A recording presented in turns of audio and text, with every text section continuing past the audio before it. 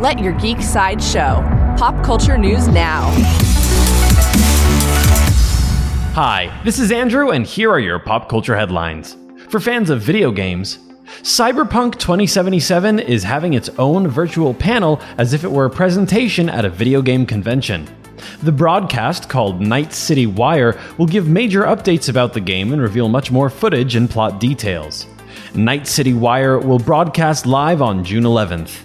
Coming soon from HBO Max, HBO Max and Crunchyroll are teaming to bring select anime shows to HBO Max. The shows include Fullmetal Alchemist Brotherhood and Kill La Kill. HBO Max will launch on May 27th. New from Netflix, Netflix released new photos of Catherine Langford's King Arthur series, Cursed.